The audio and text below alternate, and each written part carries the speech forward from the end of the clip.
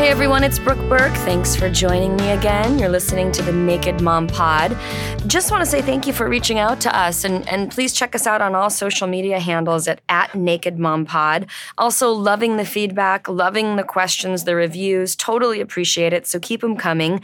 You can email us, and I promise we're going to try to get back to all of you. We're doing the best we can. You can email us at show@nakedmompodcast.com. So I'm back in the studio in Hollywood today. I hope you guys are enjoying your summer. For me, it's going by way too fast, and I'm just going to keep that speed going and get right into our interview because I have so many questions and some great feedback from you guys and also some questions that came in through modernmom.com. I've got a doctor in the house today, and he really needs no intro. He's a board-certified addiction medicine specialist. He's also a practicing physician. You got to know him. It's Dr. Drew.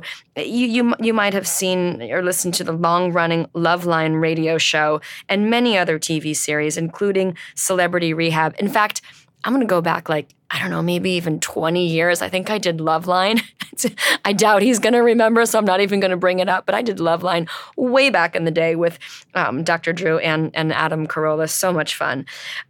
He currently has a daily radio show called Midday Live on KABC here in Los Angeles, as well as the Dr. Drew podcast, full of so much great medical information, and also the Adam and Drew podcast and This Is Life podcast. I'm tired just saying all this stuff. This guy has so many credentials. We're really, really lucky to have him. And we're going to talk about drugs. We're going to talk about talking to your children about drugs. We're going to talk about sex and how to approach that very delicate dialogue with your children, teenagers, and how to deal with some really embarrassing moments that can go wrong. So I'm selfishly going to keep him here for as long as we possibly can. All right, get ready, everybody.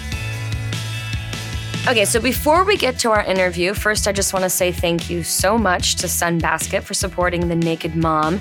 So if you want to eat leaner and you want to eat cleaner, you can start doing it today with Sunbasket. All you have to do is go to sunbasket.com/naked. This is our gift to you. Today you can get 50% off of your first order. That's sunbasket.com/naked, 50% off. I really, really like this program, so check it out, you guys. Thanks, Sunbasket. I'm so happy to have you, Dr. Drew. Thank you for joining me. I know you're privilege. So busy. Listen, I'm not that busy, but when I was a real workaholic, like a diagnosable. Okay, my producer and I are both looking at each other right now because before you got here, I was like, 5 podcasts, you're still practicing. Like, is this guy a complete workaholic? I am still like any recovering addict. I'm still a workaholic. But when it was bad, it was really bad. Like I would get up at 5 a.m. and I would be underwater the whole day, struggle to get home by 10 at night. My weekend, a day off, I'd work 8 hours on my day off. I'd do nursing home and stuff. So and that all and you're sort of still going strong though. That'll settle down. Now I don't have dread anymore. I really like what I'm doing. I feel kind of balanced. I got to tell you. Really? Yeah, I do. It's weird. You make me feel better about myself because I was telling the story to my producer that there was a time in my life where I was doing a ton of stuff, not as much as you. I think I had 3 shows and I was working like crazy. My therapist was like, you know that this is a pretty chaotic space. And I was like, huh? Like, what do you mean? This is like perfectly normal. Like I'm flying really good at this speed. What the heck are you talking about? Yeah, I know. Which is what you were just saying to me. Well, and I know that, I was in therapy for many, many years too. And it was a really important experience for me, both in terms of my personal stuff and being effective for other people. And yes, indeed, I heard things like that too. Like, huh? She would say things more like, I have no idea what's going on with you because I'm not seeing you or I'm not seeing you enough. And when you're here, you're like spinning like a top. So I used to feel like that. I used to think it's too stressful to schedule therapy because going to therapy is going to stress me out. Yeah. I know I need to go to therapy, but I don't have time to go to therapy. That's when we really get screwed up. Yeah. I always say if you don't have time to get your hair cut, that's how you know it's not good. Exactly. And if you haven't noticed that your hair needs to be cut. I know. It's bad. Well, you spend so much time taking care of everybody. Do you make time to take care of yourself if this is, in fact, a slower pace for you now? I do to the extent I work out regularly and I eat right and I do that kind of thing. Since Loveline stopped, I'm sleeping. That's been a gigantic improvement in my life. And so I'm full, I'm busy, but I don't feel out of control or anything. I feel like paced and I'm enjoying everything. So, workaholism is, again, about the consequences like any addiction. Yeah. And if you're not suffering consequences and no one's and you're not in denial about it, then good. That's fine. Yeah. Makes perfect sense It's like to an eating me. disorder. You'd still have to work. Like, with the eating disorder, you still have to eat. And it's, you still always have the tendencies, but I think I'm in balance, I think. Brooke's looking at me like, I'm not so sure. I'm not so sure. Whatever you say, sir. All right. Whatever you say, Let me ask sir. your wife. Yeah, exactly. So the triplets are in college now? No, they are out of college. They're out of college. Can you imagine that? Yeah, one's two are in grad school. So one's at Columbia in grad school, and the other is going to start law school shortly. And so we'll see. They had great, huge, big experiences in college and went to great places and stuff. And it was so much fun. It's so much fun tailing around with them a little bit. Without helicoptering. It's still fun just to visit and stuff. Oh, it's so cool. Yeah. It's a whole new world for me. My oldest is now applying. She's 17. And I'm an just expert. Like, we did do 3 at once. I'm an expert. I know. Seriously. I don't know. I don't know. Maybe doing 3 at once was easier than doing I don't know how you. But because of it was so intense, like everything with triplets, it was. I had to make myself an expert in the space and then improvise. And it worked out good. It worked out. Listen, the college application thing today is a game. Make no mistake about it.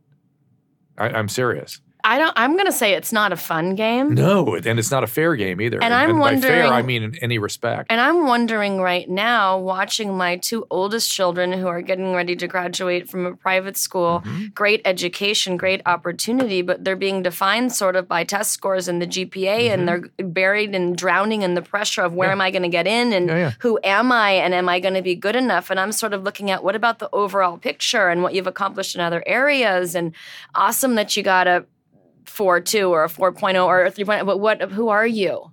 Like, I'm really looking at my oldest child. No, it's hard. Vulnerably saying this and saying it's awesome that you made the grades and you're going to get into a grade school. Who are you and how do you feel about you and how is the experience? Are you asking those sorts of questions, or you just sort of yourself? I'm asking them myself, and I am the 4th time around with my youngest son wondering, am I going to make the same choices that I made with my 2 older children, and I clearly know more now than I knew back then as a parent, and it's such a mystery. I will just say that as it pertains to which school and the grades and all that stuff, there's a price, but I think it's worth it. Mm-hmm. People say it's not, but I say it is. I'm a huge nut about education, and one of the big areas that kids are not sort of getting adequately trained, let's say, is sort of their personal grit. And education forces that issue and makes you grit, makes you, really bear down and accomplish where you didn't feel that you could. There's not a lot of areas like that anymore for kids.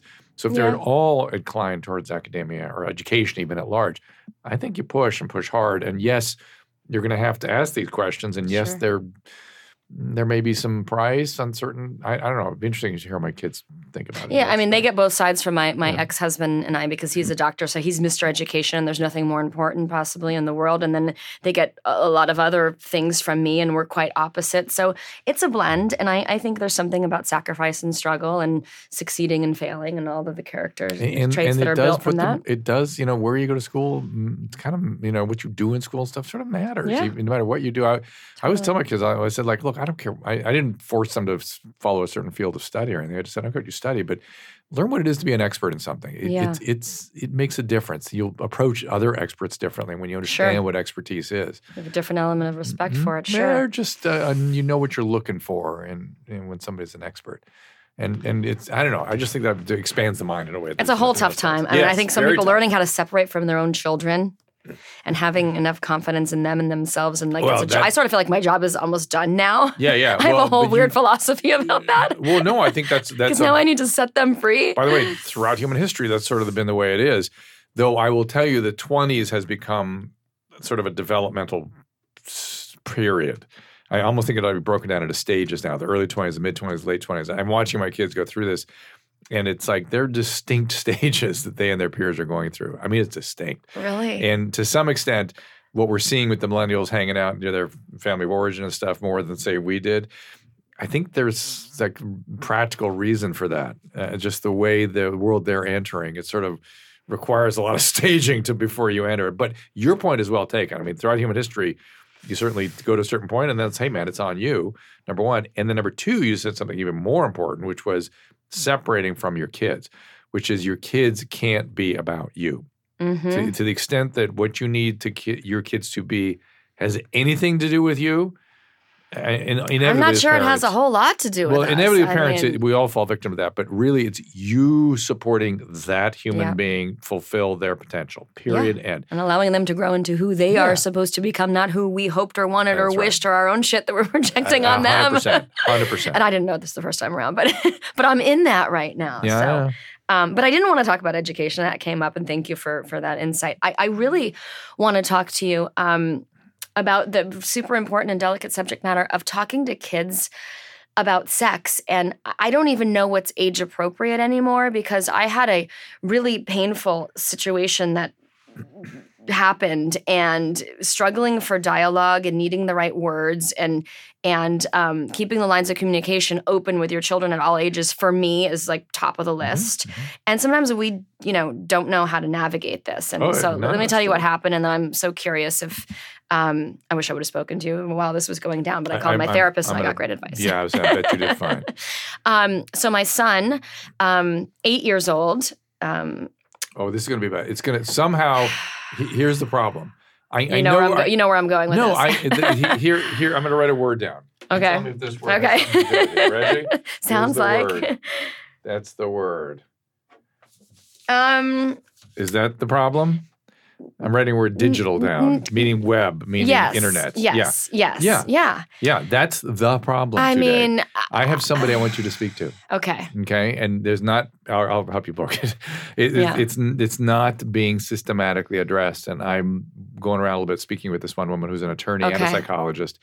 And it's more profound than you can imagine. It's going to freak you out. Okay, because I want to really get into this, because I have some thoughts and some questions and some conversations that are really not at all what we think about in terms of having the sex talk anymore. That's a foregone conclusion. They've already got their visuals and they've been exposed to stuff. So this is I think is crazy, and what I'm realizing now is it is so common and it is coming up so much that when we were growing up, you wait for the talk and you get the you hopefully your parents are confident enough to have them or not, and you're kind of figuring out as your own.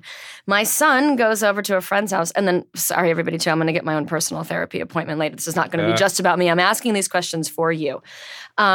So goes over to a friend's house, and the friend sneaks the computer privately into the room and pulls up this porn site, don't know what it was, and shows pornography to my baby.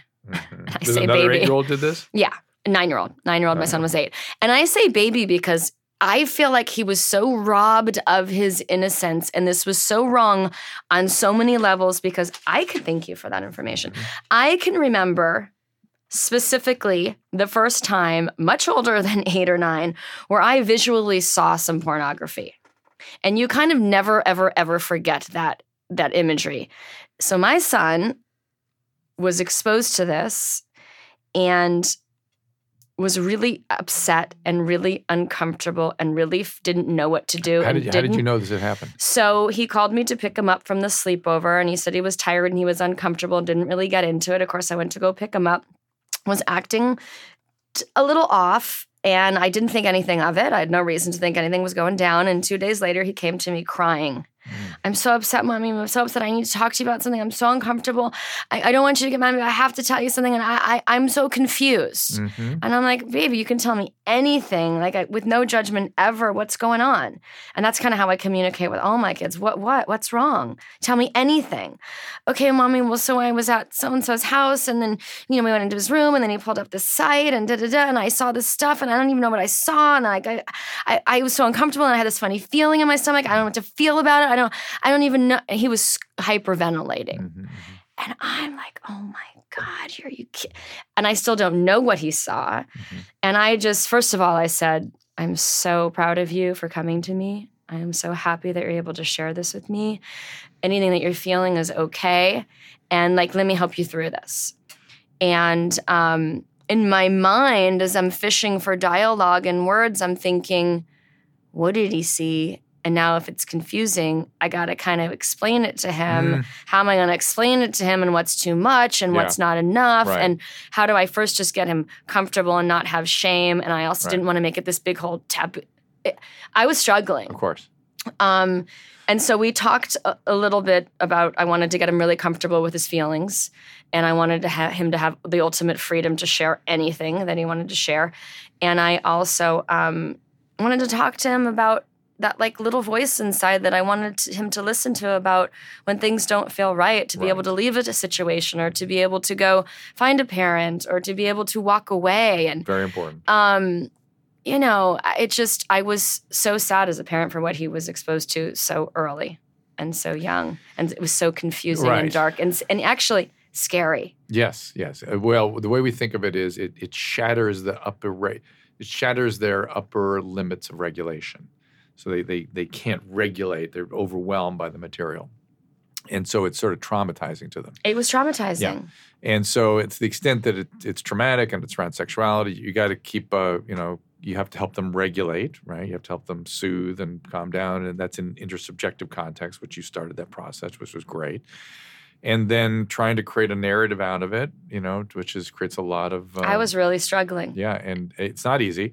I would urge you not, with any sex talk, you don't want to impose your priorities on the conversation. Just answer their questions.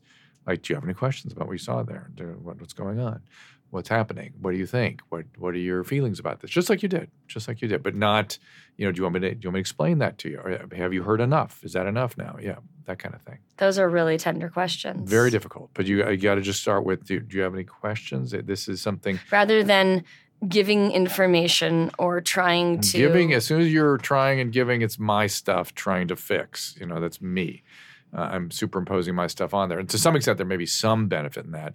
But starting it out with just, do you have any questions about this? Mm-hmm. Listen, you did nothing wrong. You didn't see anything wrong.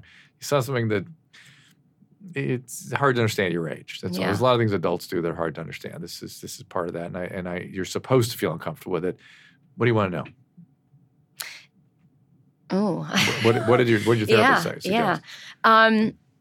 To downplay to take away my, oh my God, like, oh my God, this is so awful. Your stuff has to be out. Yeah, and very similar to what you said. Yeah, and really the important thing is the regulation, which is just be present. Yeah. And this is the big issue in parenting is that it's hard. You have to set a boundary because it's contagious. We catch all this. We get upset about it. We have our own stuff about it. And whatever we do as a parent has to be strictly about being present for the other, for the kid. And one of the big processes in development is emotional regulation, and we just don't teach parents how to do that. And women are doesn't really come up at all. Yeah, well, it's the whole deal. But it's what you're doing. Moms do it automatically, which is you just sit and you're attuning. You're paying attention. You're looking at them. You're watching. You're reacting. And women have a very mommy game face, I like to call it.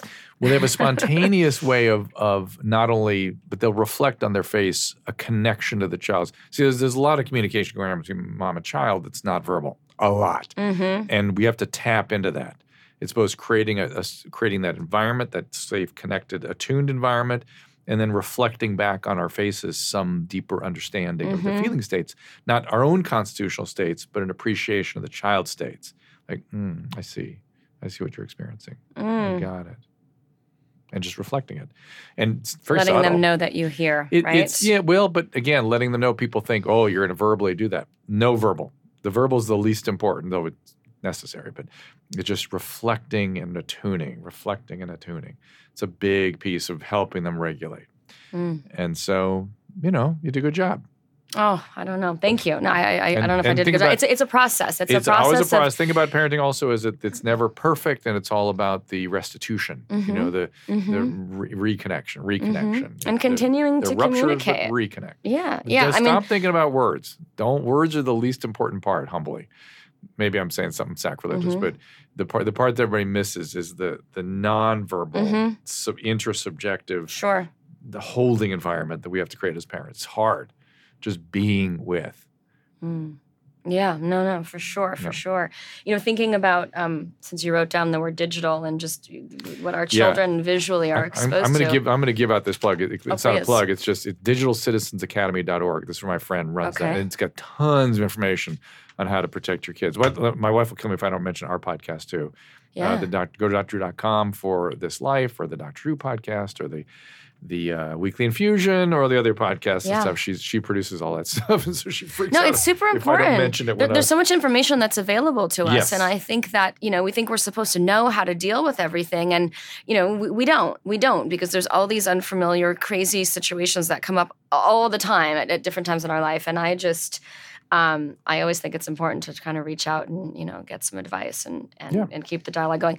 Another thing that's coming up in the mommy world too is and subject matter when we're talking about digital and what's available on the internet is how much sexual information our children are being exposed to and how they process it and what their barometer of normal is. Oh.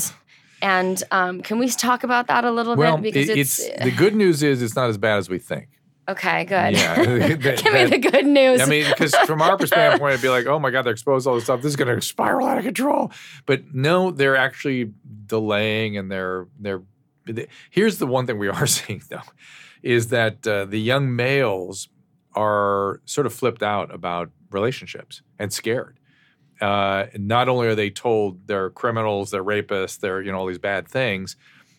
They're kind of doing their porn thing when they're in their late adolescence, and they kind of hunker down into that, and they stay with that, and they just women that's too tough. They're scary. They're difficult, and so they don't have the usual forming and breaking of relationships that historically people have in late adolescence. Is it because what they're experiencing on their own is easier than the real connection? There's that. It's very, very intense Yes. what they're exposed to. But also they're being told they're rapists and they're bad and they can't approach a girl, and they're just being shamed to death. They're being told they're pathological in ways. My sons in college were scared to death, particularly one son, scared to death if they had spoken to a woman at a party for being accused of something, especially if that woman was holding a beer or had a drink. Then just no way am I going to even speak to them. They're scared to death. That's the way it is on college campuses. Yeah, this rape culture, I'm sorry, it's gone. My experience and what my sons experienced were the opposite. It's gone way the other way. Now, I'm sure there's still screwballs doing screwball things on some campuses, but it's gone the other way. And it's of course, drifting down into the high school years. Now, here's the problem. Now they hit about age 22, they do form a relationship, and we used to get this call on Loveline all the time. They go, well, I'm 22, and I found the one. She's the greatest thing ever. I want to be with her. She's it. But she wasn't so into it. So I've been her friend, and I've been hanging out. Meaning intimacy? No, just her friend. I'm her friend. I'm hanging out. I'm not friends with benefits. Just I'm hanging out with her, being her friend. And now it's time. They're literally saying, it's been 2 years and now it's time. I'm like, oh my God. So they literally have been stalking for 2 years. That's stalking behavior. Make no mistake about it. And now it's like, hey, I put my time in. Let's go now. Because they have no familiarity with relationships. It's just so different. I know. So here's the answer. So what you encourage a young man is to date. Encourage them to ask girls out and to date. Please do that as much as you can. A, because it's novel and you'll be very rewarded for it. People will think, oh, this is great. And you'll learn how to conduct yourself in a relationship, and you'll learn who you are and who other people are. Just learn to hang out with people and date. Don't have any object in mind other than taking somebody else out and having a nice time. That will teach them sufficient sort of intersubjective skills that they don't get stuck in this stalking zone, which a lot of guys do. It's sort of surprising. So there you go. Are you feeling better now? Now I'm really confused. I'm thinking, gosh, 2 years dating, that's kind of amazing. Yeah. I have a couple questions that came in, so I'm going to just shoot these at you if I may. Oh, good. You want to do some drug and alcohol stuff too. Yes, I absolutely do. So I'm going to get back to this drug one. Okay. What if your child, the question says, what if my daughter asks what we do? How does a parent sexually or how does a parent here's approach that? You are not obliged to answer anything that your kids say. Here's the answer. I'm not addressing that right now. You don't ever lie. Do not ever lie to your kids. But you do not have to answer every question. I'm not addressing that right now. Or what?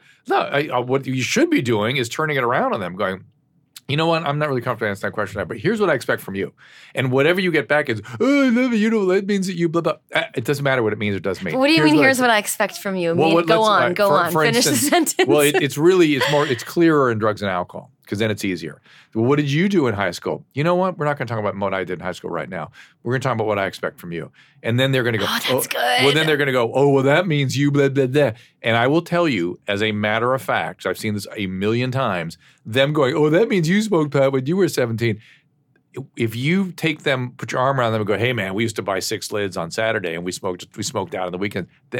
And you want to be the cool parent and share what you actually did do? You are issuing your kid a license to pick up where you left off. Otherwise, you're a hypocrite. They're very sensitive to hypocrisy. How dare you say you did that and I can't?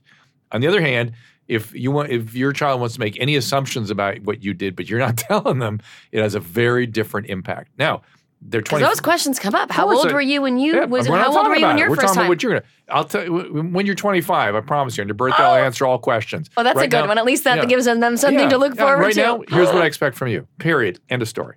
That's it. You do not have to answer every question. Boundaries, everybody. You don't have to answer. You're the parent. You're not obliged to answer those questions, especially when you know the impact will be profound.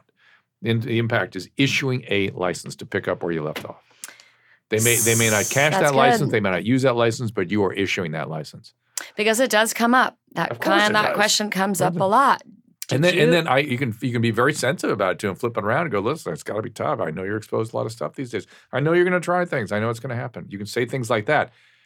But I would advise after you've said that, you go, but there will be consequences. Yeah. If you do any of these things, here's what's going to happen. And the consistency of that. Very that. clear about it. Very clear. Yeah. Not, hey, you can smoke cigarettes here, but not here. You can drink alcohol here, but not here. Adolescent brains can't handle that. It's no. Very clear boundary. And I understand. You're going to try to do whatever. Try me. Go ahead. It's all right. Go ahead. I know you're going to try. Hardcore. Because that's the only way you can be. It's the only way it works.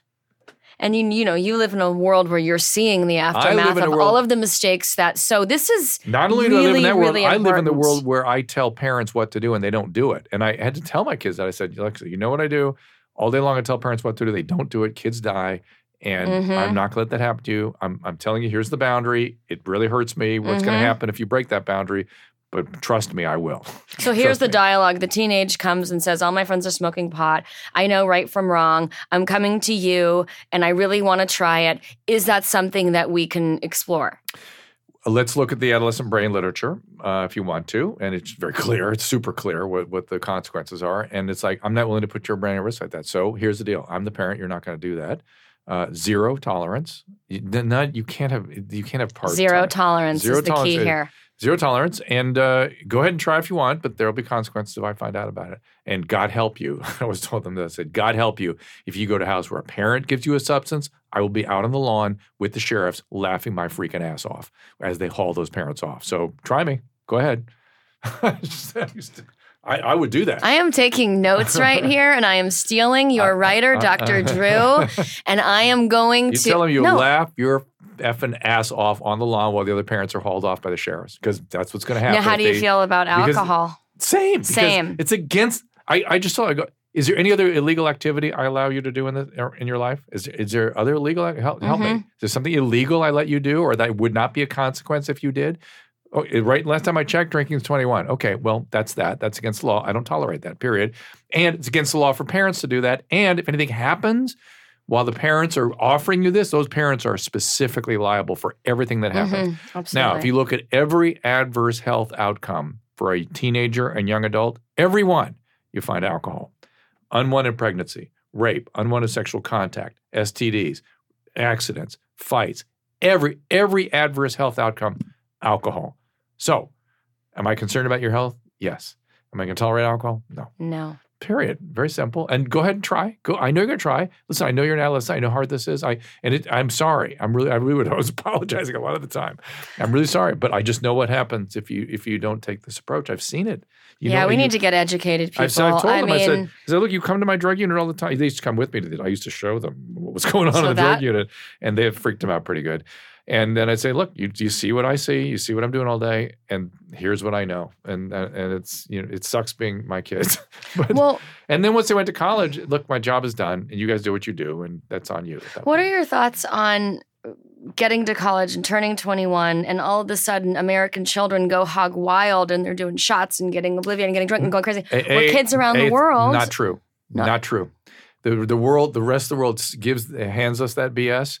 The literature on the outcome from alcohol in France and Italy and certainly in England is off the chain. They have such a problem, but they don't talk about it. They go, look what we do. We start drinking on their age. Their incidence of alcoholic liver disease is unbelievably high. They have a serious problem with alcohol in those countries where they start drinking early. And every piece of literature on alcoholism shows you start drinking early, you're more likely to get out of control. That's why I'm asking you these questions, because we have these BS. myths and these things that we think we believe. Look, let them in college. They're on their own, man. That's it. I mean, you can't control them in college, and you shouldn't be trying to control them in college. And they're not yet 21. They're 18 when they go to college, and yet it's a little early, and they may try illegal things. I can't. My job is done. I'm sorry. If you get in trouble, it's on you. It's on you. At that point, you're now an adult, so-called. And, you're making these choices and, you'll suffer the consequences. I'll make sure of it. There's a lot of talk in the news, and I hear a lot about opioid addiction. Oh, and I didn't hear about that in growing up. No, nothing like that. So, clearly things are changing. But what's the shift? Is it overprescribed drugs that are available? Are they getting drugs from drug dealers? Yes. What's happening? Most of the use initially is from the medicine cabinet. So it's whatever's left over from your wisdom tooth extraction or whatever procedure you've had, they'll take it. And there's a low threshold to perceived harm. And whenever adolescents there's an inverse relationship between the perception of harm and the probability of use. So there's low perceived harm historically. I mean, it's finally catching up. And look, I've been saying since Heath Ledger died that day I said, this is it, everybody. It's the lip of a tsunami that's coming. It's here, because I was seeing it all the time. And that the fact that my peers are still prescribing opiates with benzodiazepines is beyond my comprehension. That's a deadly combination. And we've created a lot of addictions, as we did in the first opioid epidemic in 1890. That was all brought on by my profession too. So we do it. We try to do. We hope to do good, and we end up. And what about the dealing with addiction with other types of drugs that are developing a second addiction, going through the process? Sure. What do you mean? I don't get the question. We spoke about this earlier, David. We were talking earlier. This is David, the producer. We were talking about Suboxone, methadone. Yeah, I'm not a fan. People being weaned off of one drug. Not a fan. Weaned off of one, given another. It's a gigantic topic. I talk about all the time on This Life, that other podcast I do. It's a huge topic. I'm not a fan. Now, it can save lives. It does have some utility. I'm not vilifying it, but the excessive enthusiasm for it is extremely disturbing. Extremely disturbing. And is that driven by pharmaceutical company? It's partly. Partly. It's very complicated. Yeah. It's really beyond what you guys want to talk about here, believe me, because it gets into the weeds of medicine. I get that. But it's a mistake generally to give an addict a pill. You will make them either continue addict or chronically ill in one form or another. I got in this field to help people return to a fully flourishing existence. I saw that happen. It was a miracle. I wanted to be a part of it. And that's what I'm interested in. I'm not interested in making people chronically ill. Now, it makes perfect sense to me. And some people, that's all they can be. And it will save their life. So you see, so it has utility. But if you got opioid addiction, I would not be wanting you on a replacement therapy. If strangely, doctors are never put on replacement therapy. We have this enthusiasm for our patients, but we never do that for doctors and lawyers and airline pilots. Isn't that something? Well, think about it. What do the doctors go to then? Abstinence. Like 12 step? Of course, 12 step. And it takes a year or two to get well. They have to take a lot of time and a lot of effort. But they're motivated. They want to practice medicine again, and guess what? They do it. And they do great. They have great outcomes. It's really scary. I mean, just stuff that never came up, when I was in school. I mean, Mortieri talks about heroin in high school. And I ask my children, and they never see it or hear about it or talk about it, but everybody else is. How much of this is... Your kids' generation, I think, are on the tail end of all this. I think it's going to be about over by then. Because it really can't go on. It's killing people. Everyone's currently addicted is dying. In high school? Like, oh, yeah. What? Oh, yeah. Routinely. And it starts because somebody had a knee surgery and was put on opiates and stayed on it for 6 months. Then they cut him off, didn't recognize what they had done by putting him on the opiate for all that time. And the patient goes, the patient goes to the drugs, goes to the street. They got to do something. They're an addict now. Addict will always find the drug. And share it and talk about it? Or, I mean... That's...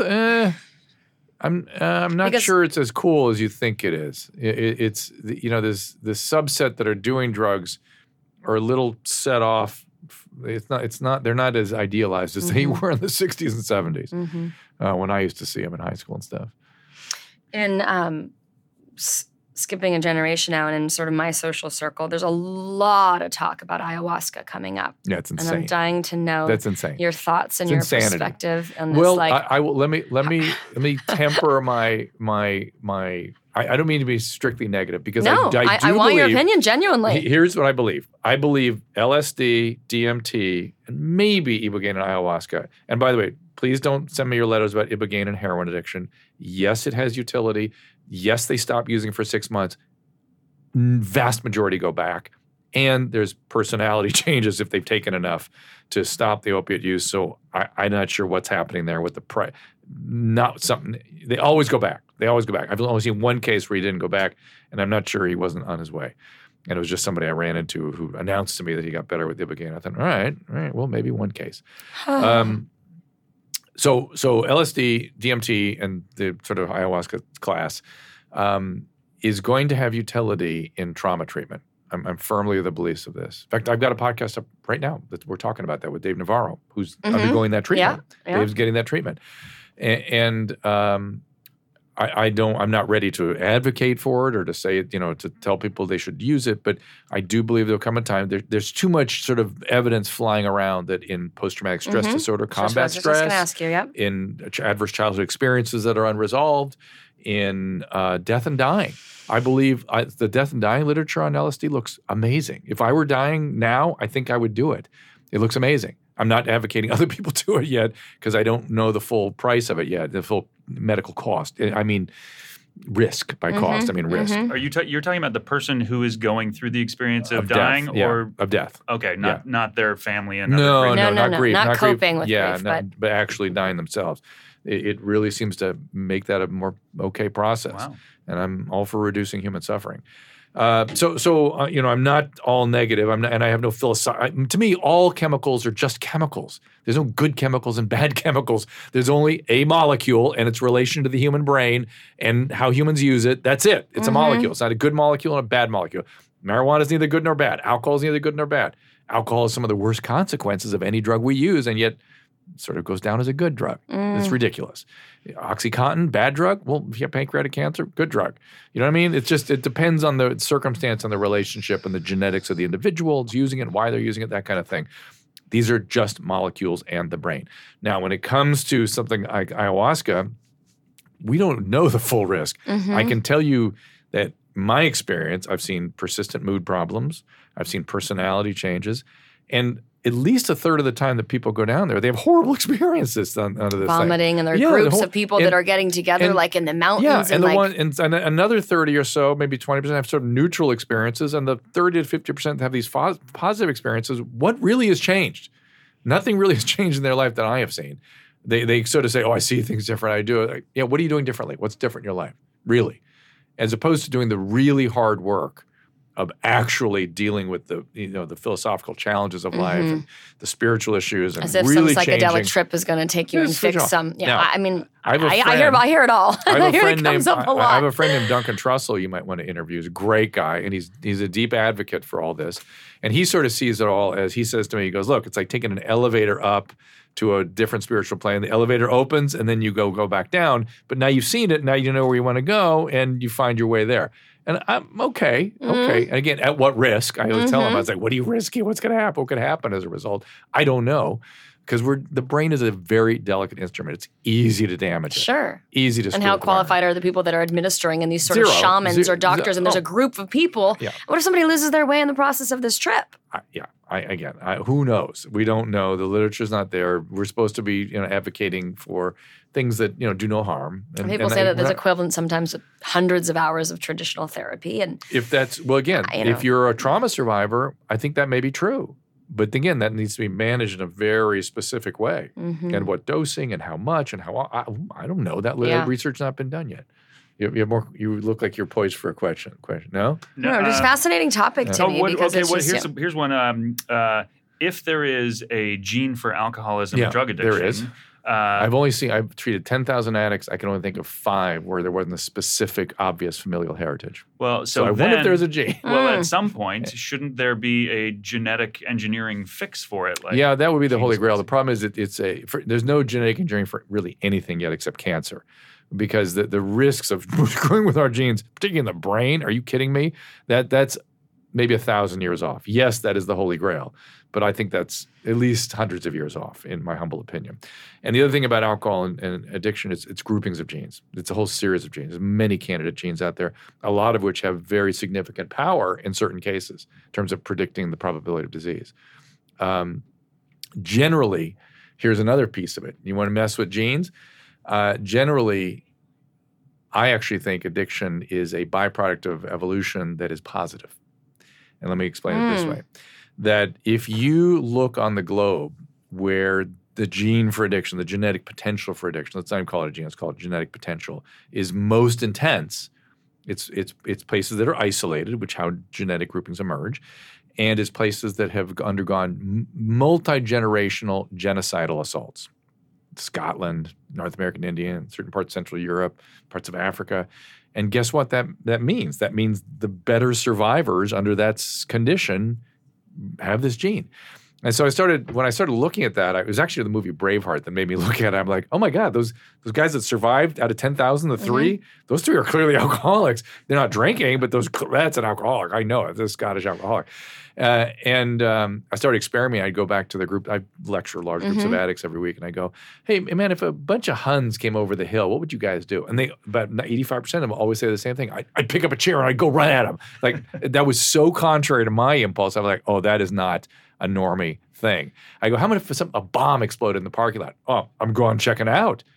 So it's a sort of a survival type of It's a survivor gene? Yeah. And you'll see when you talk to them, they make great fighter pilots, great shortstops, great extreme athletes, and great surgeons, and other things. And they when they're under extreme duress, like literally life-threatening duress, the world slows down for them. And they stop being anxious, and they kind of get high, and they see everything, and they kind of are into these extreme situations. They're the people that are seeking out the bungee jumps and all this kind of stuff, or whatever, extreme circumstance.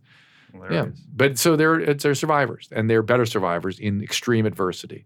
And so to think about addiction as a shameful, awful, and horror, that to me is anathema to what the thing is. So we're going to get back to Dr. Drew in just a minute. So much great information, so please stick around. But first, I want to talk to you again about Sunbasket. Here's the deal, everybody. I try to eat healthy for a lot of reasons, but one of them is that I need to fuel my body because I exercise a lot, and I need to feel good, and I need maximum energy to accomplish what I do in my life. And Sunbasket right now has a new program that totally fits into my lifestyle. It's called a Lean and Clean Meal Kit, and they deliver right to your door. And the Lean and Clean Meal Plan makes healthy weight management actually really manageable. There's pre-measured ingredients, super easy to follow directions. I can even prepare these meals with my 10-year-old daughter. So you can cook delicious lower-calorie meals in your own kitchen, and you can do it in 30 minutes or less, which is amazing if you've got a busy schedule like me. The Lean and Clean meals are made with whole, unprocessed, organic, non-GMO ingredients. They don't have any gluten. There's no added sugar. There's no dairy. The recipes are packed with nutrients, and I was really surprised to learn that they have less than 600 calories per meal. I didn't know that when I was prepping and then enjoying the meal, so that's pretty amazing. So they keep you satisfied, and they still help you lose weight. Plus, they come with a special Leaner and Cleaner instruction kit. So if you want to slash even more calories, that's your choice. You can do that. You can slash more calories and fat. So just go to sunbasket.com/naked. They've got paleo, gluten-free, vegetarian options, breakfast meal options. You can eat cleaner and leaner today with Sunbasket. Just go to sunbasket.com/naked, and you can get 50% off of your first order.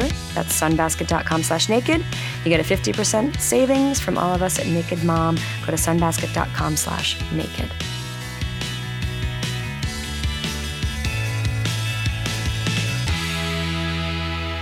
I know we're popping around here, but I want to bring up a couple more of these questions. So, okay, here is a good one. How do I bring up birth control without looking like I'm saying it's okay to be having sex? I would look at that. It's a very tough question. It's hard to navigate. I don't have a great, clear answer for that, except to say it's very much like talking to a kid about seatbelts.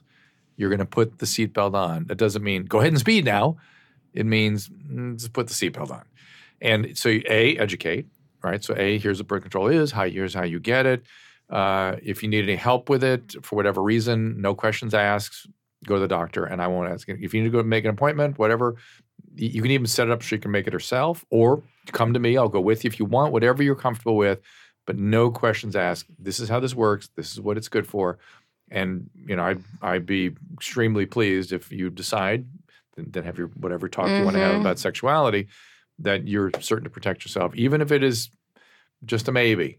It's not the hall pass to go out now and to have sex. We put condoms down. We put them downstairs in our bathroom. Someone sent me a huge box. I'm not ready for that. I think we supplied most of the kids in the school in that class. I was like, just go. We won't even look. Just go. Just you know where they are. That's where they are. If you need them, you know what they're for, and educated about that. Oh God! But you know what? I'll tell you how you discourage some of that is talk about the interpersonal context and the emotional impact of that kind of intimacy. You may not be ready for it. It may bond you to somebody before you're ready. Be sure you know what that young lady, if you're talking to a boy, what the girl's experiencing. This is intense. This is like not trivial. This is not. Don't let the culture fool you about sex. Sure. That kind of thing. Has the friends with benefits idea become sort of normalized as the high school age experience? Well, yeah, I mean. Kind of, because there's a lot of hanging out and hooking up. There's not a lot of dating or a lot of relationships, as I was telling you earlier. Probably not as bad as you would think, given that there's not a lot of dating or girlfriend-boyfriend stuff. But it is out there and is more sort of defended. However, I will tell you that somebody ends up getting hurt in that stuff. Always. Yeah. Somebody. I'm not saying it's always the female. It's the guy gets hurt too. Somebody gets more in than they intended, or than they realized they would, or then maybe they misinterpreted the cues or whatever, and that's not healthy.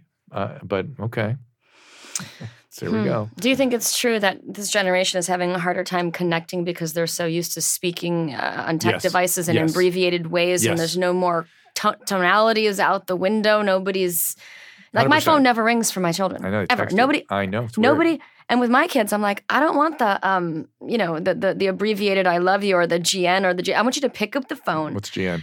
Good night. Okay. Like that doesn't work for me. I want to hear your voice. That's what I say. It's a whole nother language. I want to hear your voice. Yeah. Good. I want to hear this.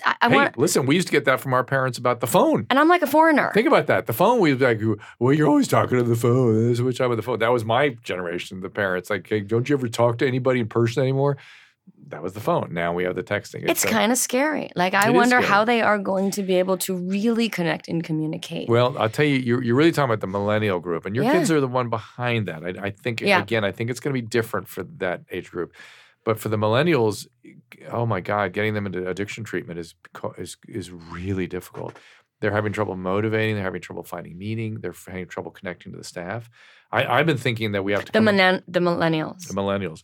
I've been thinking we have to find some kind of way of using the phone, to connect to them first. Because they relate to it. They come in first through this. Yeah, I know. Yeah. They come in first through the phone and then connect them on a human level. I don't know. And literally their motivation, Bob Forrest is always complaining that he's like, what do you want to do, man? You want to spend the rest of your life smoking pot in your dad's basement? Come on, what do you want to do in life? And the response is always the same. I don't know. What do you want me to do? What do you want me to do? How bizarre is that? It's like, I want you to get happy. I want you to be fulfilled. That's what I want you to do. Now, what does that mean for you? That out. Yeah. I can't really dance around it, so I got to just it's a bit provocative, but I have to get specific. All right. So my friend's 11-year-old daughter walked in on her and her husband in the shower having oral sex. Yeah. Yeah. And I put myself in that. I was like, I would be devastated, as would my husband, and more so for my child. And then there would be shame and humiliation. How do you deal with that for the sake of the child? How do you have that follow-up what happens then? Like, I know that most people have accidentally walked in on their friends. I never did that. Thank God. Not most people. Not most people. But it does certainly happen, right? And it's happened through history, and it's, people have made it through okay after something like that. I think if it were me, You want to make it like, listen, I'm so sorry that happened. That's, this is what I love your father. This is how we express ourselves. This has got to be tough for you to understand, but I want to I'm here for you if you have any questions. And I would get a therapist for the kid. I would get professional help just to mitigate the probability of there being trouble. Yeah. Just to help. Again, you want to find a way of doing it without making a big deal about it. Yeah. And again, shaming the kid and all this kind of stuff. But from one incident. Personally, I said personally. Yeah, I'm not saying you have to. I'm not saying even I recommend it. I'm saying personally I would do that to mitigate the risk because it's so intense. She called her therapist because she was really struggling. Good. And the therapist said something very similar, just said, this isn't about you right now. Like, do not make this, I didn't hear the conversation, but such a big deal. Yeah. You kind of have to downplay it a little bit, have the conversation, and then it's sort of like, okay, so what do you want for dinner? Right. And don't dwell on the, oh my God, I'm so sorry. Always not about you. Parenting is never about you, though we are inevitably involved with it.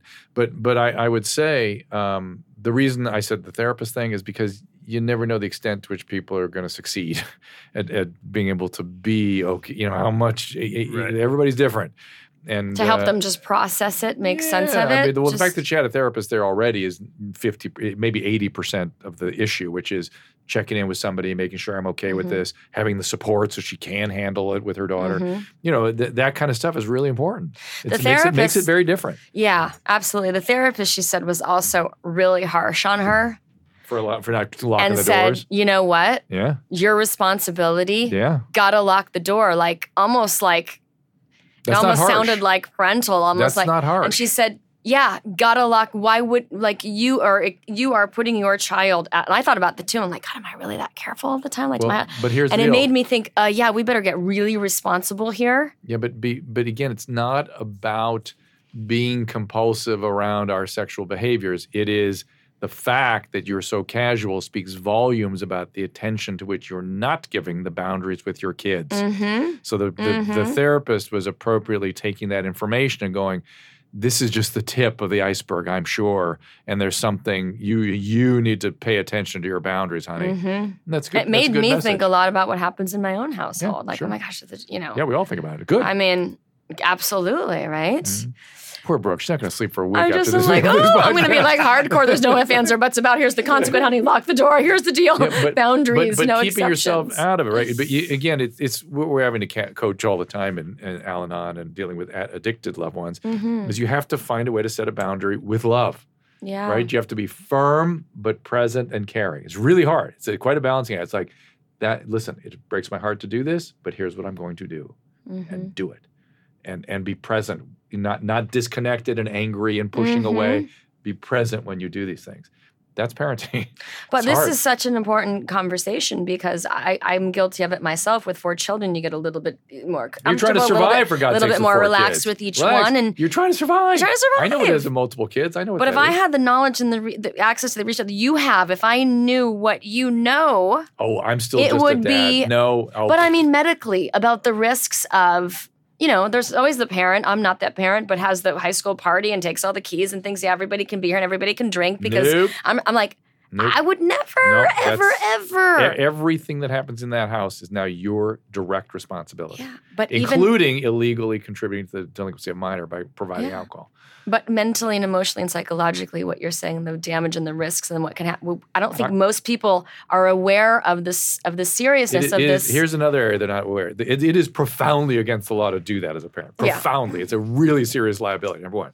Number two, did you know that in the state of California, if you ask, if your 17-year-old son asks a 17-year-old girl, just for sake of conversation, for a sext, he's committed a felony. If she then sends a sexting picture, or even sexting dialogue, but the picture is really what her issue. She's committed a felony. I did not know that. If he accepts the picture, it's another felony. If he shows, each person he shows it to is another felony. That's why of the problem, I didn't know that, and they don't know. This is part of the problem. Do you know what I mean? That's why you need to talk to my friend. You got to talk to Lisa. Because she will freak you the hell out. Because we have to get educated as a society. And this whole parenting thing. She was a DA, and she said, I used to see these things, and I would no idea. Did you know that, David? No. I would go for it. I would go for these. I would go for a full felony, multiple felony counts. Well, of course, there's evidence right there on the phone. And such that an easy kid crime is going to be forever registered as a sex offender. I'm kind of glad it's a felony. Forever registered as a sex offender, can forget about college, can forget about job. I mean, it is profound. Yeah, it's profound. Kids got to know this. Yes, when we told, she and I were giving a lecture to a group of kids, and they're like, they got all agitated, and they're like, the government's hiding that from us. And she goes, no, it's in the California statutes. You can look it up. You just don't know it. You don't know it, so you think somebody's hiding it from you. No, it's there. Okay, let's make it something else really simple. So the parent who allows the high school party at her house and everybody gets drunk and who knows if there's an accident, but another parent, what are the risks of that parent who's breaking the law and is giving alcohol to minors? How does the law interpret what happens? In other words, there's a rape or a STD or a pregnancy or a car accident. All that they're responsible for. Or none of that. But another parent wants to. Is there a consequence for the parent who has broken the law and is giving underage children alcohol? Yes, if somebody pushes it. Oh, absolutely. Absolutely. That's serious stuff. Yeah. So think about that. Think twice about that when you're trying to be the cool parent and be the friend and not the parent. If you're trying to be the cool parent, you're drowning. You're being not a good parent. Yeah, 100%. And again, I am not saying don't expect kids to push boundaries and try everything. Of course, they're kids. They're going to. But your job is to be the parent. As being the parent, the clearer the boundary you can give them, the better the outcomes are. That's it. It's not like they, act out magically against it. They feel cared for. So that's what they're looking for is boundaries. Yeah. Like you are very clearly not on the it's better to have them do it under our roof where we know where they are and it's clearly no ifs, ands, or buts about it. They can't. You can do that if it's your kids. You're still A, endorsing illegal activity, B, increasing the probability of a problem, C, confusing an adolescent brain, which is you can do this here and not there, because they will now for sure do it elsewhere as well, for sure, because that's what you've given them is that green light. And kids cannot process, I can do this here, but not here. They don't do that. They just, I can do this. And I know I'm not supposed to do much, but they're cool with it. I'll do it over at Susie's house. Yeah, I'll do it, Jane. Here it goes. That's game on. And, illegal until you're 21. So but let's talk about legal recreational use of marijuana. My big concern there is the literature on the brain effects are really quite profound. In fact, they even surprised me how compelling some of that literature is. Can you share some of that? The simple sketch is there's anatomical changes in the brain, really substantial, that are permanent, and it's associated with a lot of different functional and emotional kinds of outcomes. The once a month use, whatever. Though even that showed some amazing. So I don't know if I believe that literature, but regular use clearly has long-term consequences under the age of 20. Oh, under the age of 20. Clearly, especially under the age of 18. And what are some of those consequences? Difficulty. I sort of ignore a lot of it because I don't want to get into the weeds of it. I hate to get on one side or the other of the literature, but things like outcome at school, outcome in careers, outcomes in executive functioning of the brain, and memory functioning, these kinds of things. And adults get the same thing, but adults it's reversible. So okay, if adult wants to do it, that's one thing. It's all reversible. Fine. Under the age of 20. But under the age of 20, certainly under the age of 18, the stakes are a lot higher. And the medical community is 100%, at least the addiction medicine community, it's like we're all really clear about this and standing by and going, oh boy, how's this going to play out? It's scary. It's scary to see. But again, that doesn't mean I'm one side or the other of the legal issue. I don't make the laws. That's up to the people to figure out what the law should be. But are you seeing like people streaming in states? I mean, California now has had medical for a while. I'm saying that the medical thing has just been a joke. But not that there aren't medical uses, there are. It's just come on now. Everybody's got a every drug addict I've ever treated has a card. It's like okay, you're not even asking them if they have heroin addiction or not. Okay, But this is back to some molecules are good and some molecules are bad stuff. Some are legal, some are illegal. That is an argument that's insane to me. That alcohol is legal, marijuana is illegal. Yes, that's insane. That's insane. Alcohol clearly way worse. Clearly. But this one has its own liabilities too. So I don't know. That's up to the people. So a little bit earlier, you talked about the Al-Anon. Yeah. You know, can you? I think a lot of people don't even know what that is. Okay. So if you are involved, if you have a loved one who's an addict or alcoholic, whether or not that person is in treatment or not, you can benefit from going to a program called Al-Anon, which is another 12-step program, but it's a 12-step program for people in and around addicts and alcoholics. And if you want to look at the most perfect model for alcoholism addiction I've ever seen, consult the movie A Little Shop of Horrors. A Little Shop of Horrors is about the plant. What was the plant's name? The Audrey 2. The Audrey 2 is this plant that's fed blood, and it gets bigger and bigger and bigger the more blood you see. And eventually it gets big enough that every time you go into the room with the plant, it eats you. You go into the plant. It's the perfect model for addiction. Perfect. If you go in and around the person with addiction, you're going into the disease. You're going into the plant. You're going in. You must have it's a disease that gets and takes advantage of brains, the brain of the individual and the brain of the people around the addict. So every instinct you have, everything you think is the right thing to do with that addict will be wrong, because it's how the disease works. Even when I'm working with an addict, I got to keep recovering people in the room with me to keep kicking my chair to make sure I don't go into the plant, because I will go that direction. You have to ever heard the myth of the Minotaur and Ariadne's cord, the golden thread?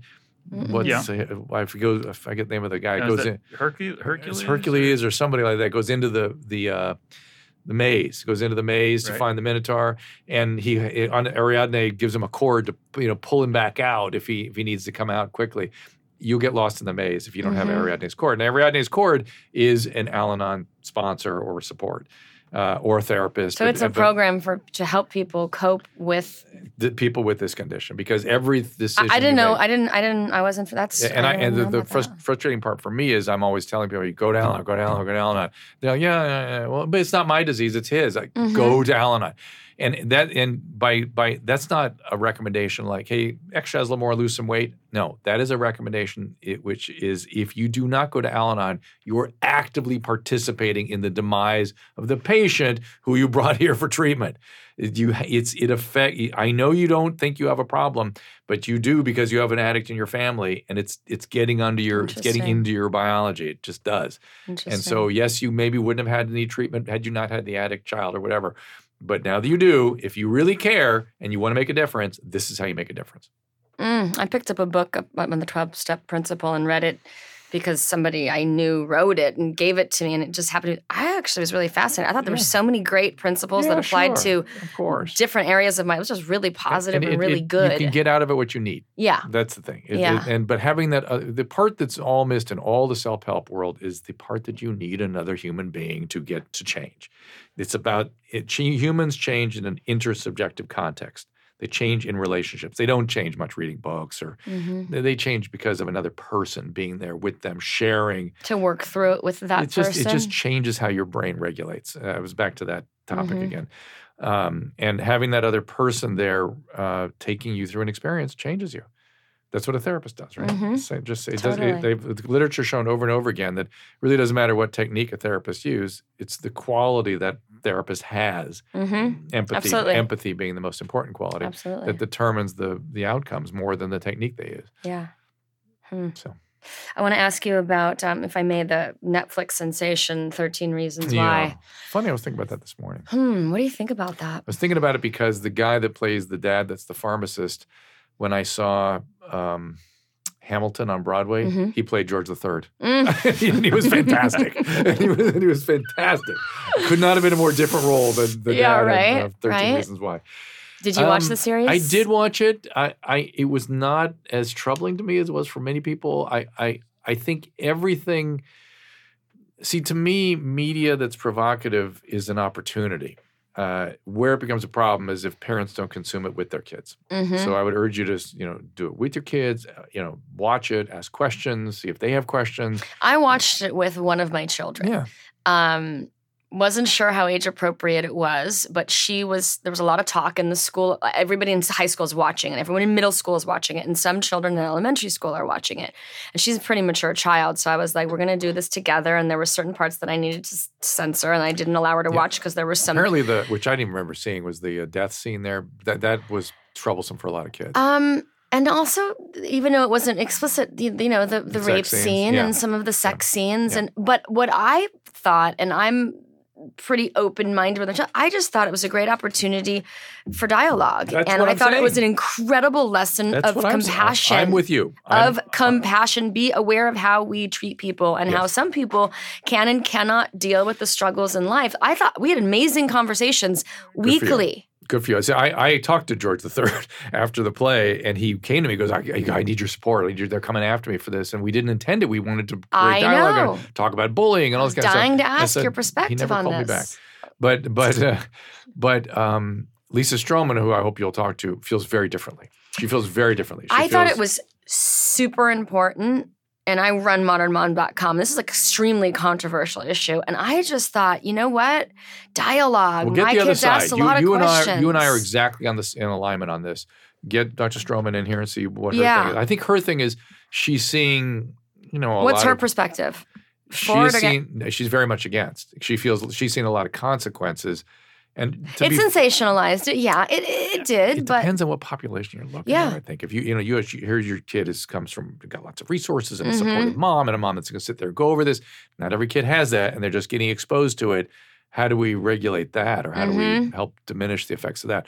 I think that's more where her head's at, but I'll let her speak for herself. She and I've had arguments about this. Yeah, I would love to interview her. We're going to follow up, and that's a great suggestion.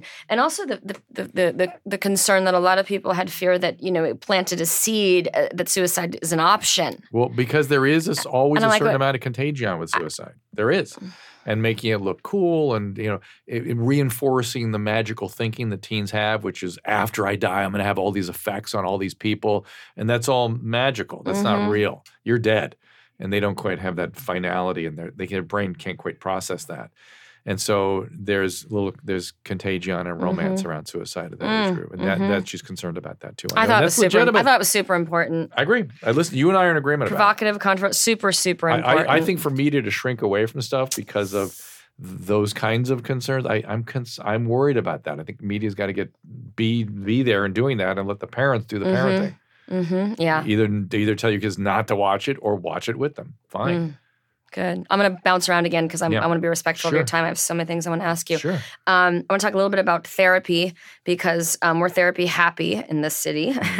How does somebody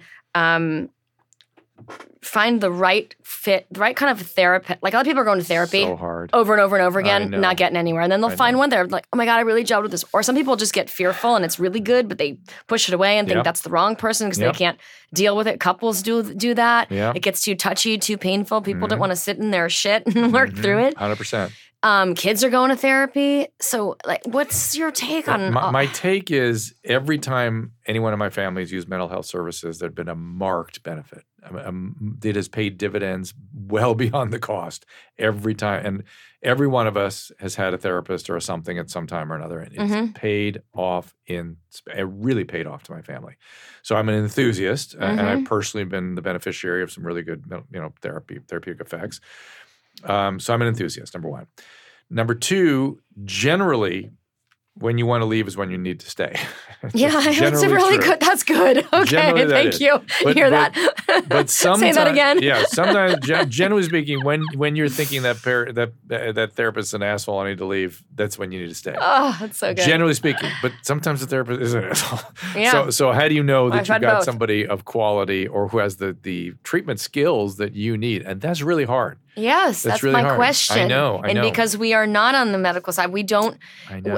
That I know it's a loaded question, and by the way, not only that, but it's a field that's a landmine right now in terms of the way it's being approached, in that everything has to be evidence based and everything's outcome and symptom measured, and sometimes we're not really even looking for that. In this town, particularly, we're looking for sort of enhancing our life as much as reducing symptomatology. And if you're looking to, have a better life, which is a very complex topic in and of itself, that's a whole, cognitive behavioral therapy is maybe not just the best thing. I'm a big fan of what's called EFT, emotionally focused therapy. If you want, I can give you some people to interview for that. EFT. It's called. And I'm a big fan of deeper, longer, more intuitive stuff. But that's not for everybody. If you go to a therapist and you feel like she gets me or he gets me or whatever, is that a bad signal? No, not necessarily. No. But here's a bad signal. Therapist is talking. This is what drives me crazy. The therapist doesn't say anything. Oh, that's a good therapist. It is, because sometimes I feel like I'm in there.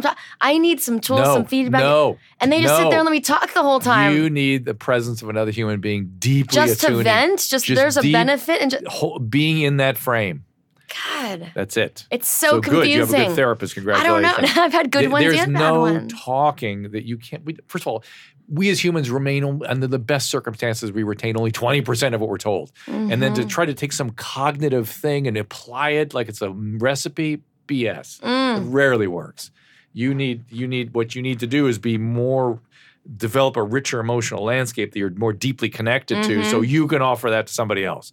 In my world, that's where the real answers are. Now, sometimes people have real symptomatology and they need specific interventions, and I get it. There's real mental health issues out there that need very specific interventions. But for an average person like you that, just looking for better. See, I like the exchange. Better. I want to talk. I'll pay you, but I want you to talk to me too. Here, use this as that. This is that. This is that environment. This isn't therapy. That's funny. The therapist, that's the thing about the therapist doesn't say anything. Good. That's the right person. I love that. Yeah. Bingo. Yeah. Really basic, but this was another question that came in. How do you know if your child has a drug problem? If you're aware that they're using, that's way off the chart because they hide it extremely carefully. Wait, say that again. I'll explain it. The kids hide their drug use extremely carefully. If they are getting so sloppy that you're finding evidence, it's way worse than you know. That's always been the case. Whenever they find something in the backpack, on the kid, out in the bed, that's no longer a parenting issue. That's a professional issue. Get help. How about before that? Are there signs? Are there things that we can look for? Well, if you're having signs, then it's even more profound, right? If you're now having medical or physical features. The problem with adolescence is essentially all mental health presents kind of the same way, which is change in dress, change in sleep pattern, change in appetite, change in friends, change in number one symptom, drop in grades. That is the number one sign that you have a mental health issue, drop in grades. Immediately get that kid evaluated. So in all the mental health issues that are present that way. Obviously, if there's a thought disturbance, they're delusional, they're psychotic. Okay, now we're in a different category, and that's sort of an emergency. That could be drugs or schizophrenia, that kind of thing, bipolar disorder. But the sort of more routine, commonplace mental health issues, it all kind of looks the same. It really does. And you just got to, get them evaluated. You ask for help. There's nothing wrong with that. Ask for help from the school. Your school is your friend. These are professionals that have been seeing millions of kids, and they know what they're doing. They are not your adversary. They help you. And then there's armies of mental health professionals out there. Just what's the problem with getting an evaluation? Yeah. The scariest thing a parent ever says is not my kid. That's denial. It's the scariest thing a parent ever says. Of course it's your kids, all of our kids. We like going into a room. Lisa will tell you this too. We go into rooms. How many kids in this room know somebody that's suicidal? 3/4 of the room put their hand up, right? How many kids know somebody that's doing drugs? 100% or 89% of the room put their hand up. I mean, that's somebody's kid that they know that's doing this stuff. So I think it's so normal in the teenage years and the stress of high school and kids sort of separating and not wanting to communicate with their parents and just sort of floating around like they don't have meals together. No 15-year-old is 100% honest with their parents. It's not a feature of the age, of the stage of development. It's in their developmental process. My 15-year-old daughter is not like, no, I'm kidding. She may be very honest and nearly mostly always honest, but she's not 100%. And she's not supposed to be. And they're supposed to be moody and disconnect and ignore you and not want to dine with you and hang out with you now. You're going to love when the son turns into a lumpy, stinky pile of flesh who doesn't get off the couch and plays video games all day. Oh my gosh. Awesome. Such good stuff, Dr. Dre. Thank you for answering all those questions and just sharing your perspective and opinion. And it's just all fascinating. It's important. Foreign. It's easy. It's important. we're all going to make it. It's all going to be good. I don't want to freak anybody out and make a lot of panic here. It's just because that's not good either. But we're going to be fine. You have the knowledge of the dialogue of being able to even control a conversation. Control is not the right word. By just saying, turning it back around? How do you feel? What do you want to talk about? Yeah. What do you need to know? You have to be the parent, and it sucks. Rather than thinking you're supposed to walk in there with your writer and know this is exactly what I'm going to say to my child. That doesn't work. No. Yeah, your agenda is not your needs, your agenda, not important. The kids' needs, the kids' agenda, that's what's important. And our job is to be present, to love them. Nothing we don't say enough either. Just tell them we love them, show them we love them. Be present, spend time. If they want to spend time. I know, but and keep wanting to spend time even when they don't want to spend time. But when they don't, driving from place to place, the car when you're both looking forward is a good non-threatening place, particularly the males. I always have a no phone rule in the car because I'm like, I'm not going to be your driver. Good. This is even though you might not want to connect, might not want to talk because I just picked you up from school and you're really stressed out like I am at the end of a long day. I don't want to talk. Now I get you. But there's no phones. There's no tech in the car. Good. So just in case you want to talk about something, I'm not going anywhere. I'm stuck here. Another little nugget is the adolescent females around 10 p.m. Become a little more loquacious. The hormonal cycling is such that at 10 p.m. About 9, 10 at night. How do we not know that? How have I never heard this? If you go in and sit down in the bed and just go, "How's your day? What's going on?" That's when you're going to get some more spontaneous stuff. It's a good time of day. Is that for women? Is that for women? Women as little well? bit. Because I'm much better. I'm much better in the evening. I'm like, don't talk to me before I had my coffee in the morning. Don't ask me anything. Yeah. 10 p.m. Yeah, it's cortisol. But women, adolescent girls, a little more so even. So I wish there was 9, 10. I wish there was some books that we could read that would just, it's like there's no. I know all the information is out there, but even these quick little. Why isn't there a guidebook to raising teenagers? Here's 20 things that might help. There's going to be this. It's the richness of the human experience, right? It's the rich landscape that makes us all so different and interesting, and nobody's perfect, and it's all good. It's all good. It's just a vast learning experience. We have lost track of even what the word happiness means in this country. I know. And I would urge people to think about the word eudaimonia, which was Aristotle's term, that it essentially just meant flourishing. We need to all learn how to flourish, which does not mean euphoria all the time and does not mean feeling high and happy and good all the time. It means leading a certain kind of life. I know. And usually that includes service to others.